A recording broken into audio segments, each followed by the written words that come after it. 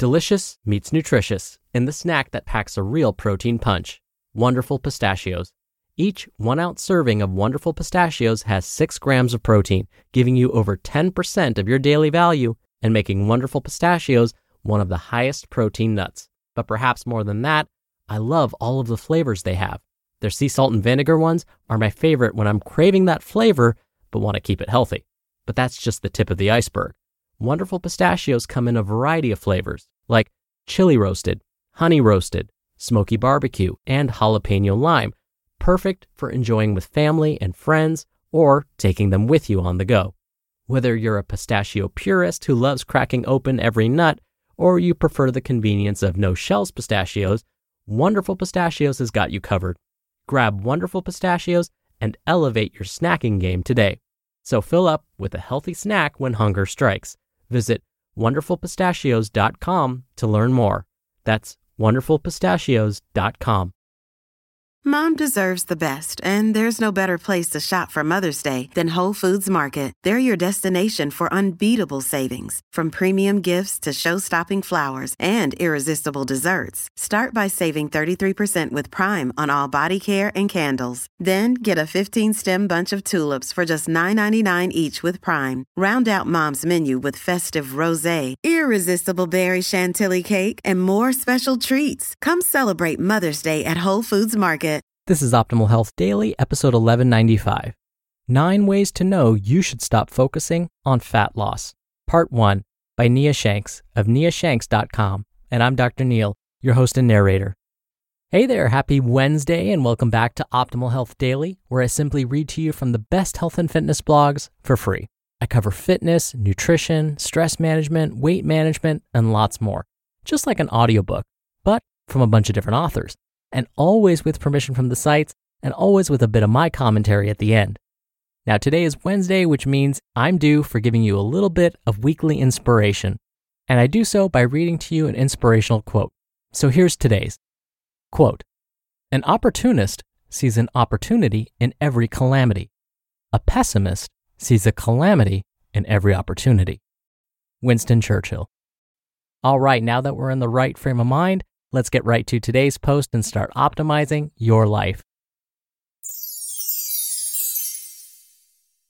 9 Ways to Know You Should Stop Focusing on Fat Loss. Part 1 by Nia Shanks of niashanks.com. To be clear, this is not an argument against pursuing fat loss to improve your health or confidence or because you want to increase muscle definition.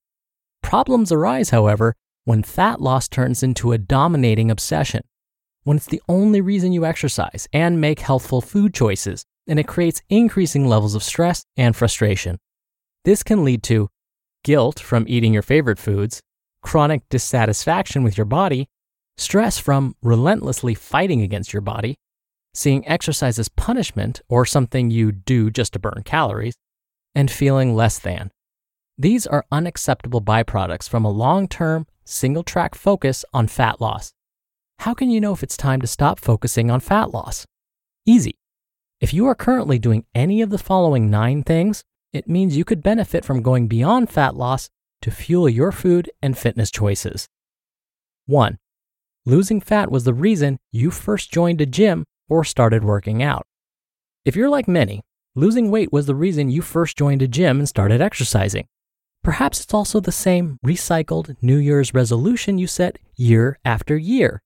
There isn't a thing wrong with wanting to change how your body looks or seeking to reap the health benefits of losing excess body fat.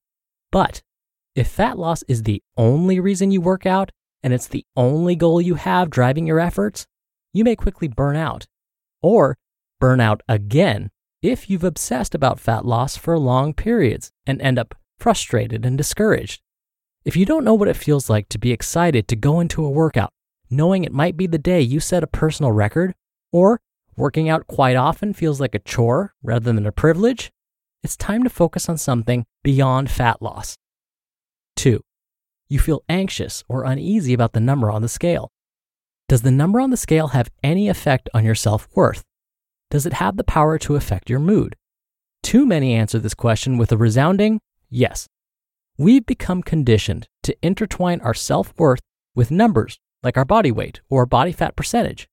When I was working on my exercise physiology degree, a collegiate swimmer volunteered to be the test subject for the hydrostatic tank during a lab course. The hydrostatic tank is a test for determining body fat percentage. She spent hours every day in a swimsuit and in water, so she was happy to be tested. She put on her suit, got in the tank, did the test like it was a normal day. But once the results were in and she was told her body fat percentage was in the low 20s, her face sunk. She appeared stunned. The previous smile on her face quickly vanished. That number, 20-something%, affected her, removing her self-confidence in an instant, like an industrial vacuum. What is it about numbers like body weight and body fat that have an immense power over us? The moment they're revealed, our mood can shift from despair to elation, or from joy to gloom. The competitive swimmer went from confident and relaxed to timid and uneasy with the revelation of a single number. The number was obviously higher than expected, but it had no realistic effect. It didn't change the fact that she was strong, healthy, and a high-performing athlete. And yet, knowing that number changed everything. It was like she was a different person after being told her body fat was in the low 20s. It's heartbreaking that a number can paralyze us like a powerful sedative. If the number on the scale or body fat percentage has ever had a similar effect on you, it's time to shift your focus to something other than fat loss. These numbers say nothing about your potential, strength, abilities, or self-worth. 3. You say, I'll be happy when I weigh. Too many people hold their happiness captive, expecting it to be set free once they reach an ideal number on the scale, like their pre-baby weight, or perhaps what they weighed before starting their career, or in my case, years ago, what I weighed before succumbing to disordered and binge eating habits. There's a tremendous difference between losing weight to increase your health, confidence, and quality of life, and hating your way to a number you think will provide happiness and a greater sense of self-worth. If you're expecting the fat loss journey to conclude with you finally loving your body and a welcoming sense of elation, think again. If the fat loss journey is defined by hatred toward your body, you'll likely end up moving the target further once you reach it. A person who does manage to reach their ideal weight, for example, may feel momentary joy, but will quickly find other flaws to fix or improve, or set a lower body weight as the new ideal. It's a treadmill of goals. You move a ton, but never actually go anywhere. If your happiness is dependent on a certain outcome and you're hating your way there, you'll only move the goalpost further out once you reach it. 4. You're constantly fighting your body to fit a preconceived ideal shape or weight. Countless folks will go years, some their entire lives, disliking their bodies. They always find something to criticize or lament. For example, I want the body of a ballerina, tall with long legs and arms. This is something I've heard women say who have the complete opposite body type. Well, I want a serving of peanut butter to be 1 cup instead of 2 dinky tablespoons, but that's not going to happen. Wanting something that's impossible is a waste of time and energy. If the only things you say about your body upon seeing yourself in photographs or a reflection in the mirror and they revolve around traits you don't like or things you want to fix, then it's time to take a different track. Think about this. What would be possible if you devoted that focus and effort on outcomes you could affect? What if you focused on being more, not less? 5. Hear that on tomorrow's episode. You just listened to part 1 of the post titled 9 Ways to Know You Should Stop Focusing on Fat Loss by Nia Shanks of niashanks.com. When you're hiring, it feels amazing to finally close out a job search. But what if you could get rid of the search and just match? You can with Indeed. Indeed is your matching and hiring platform with over 350 million global monthly visitors and a matching engine that helps you find quality candidates fast. Ditch the busy work. Use Indeed for scheduling, screening, and messaging. 93% of employers agree Indeed delivers the highest quality matches compared to other job sites. One of the things I love about Indeed is that it filters out incompatible applicants. So when you're hiring, the process is much faster and you only have to consider applicants that are already likely to be a great fit.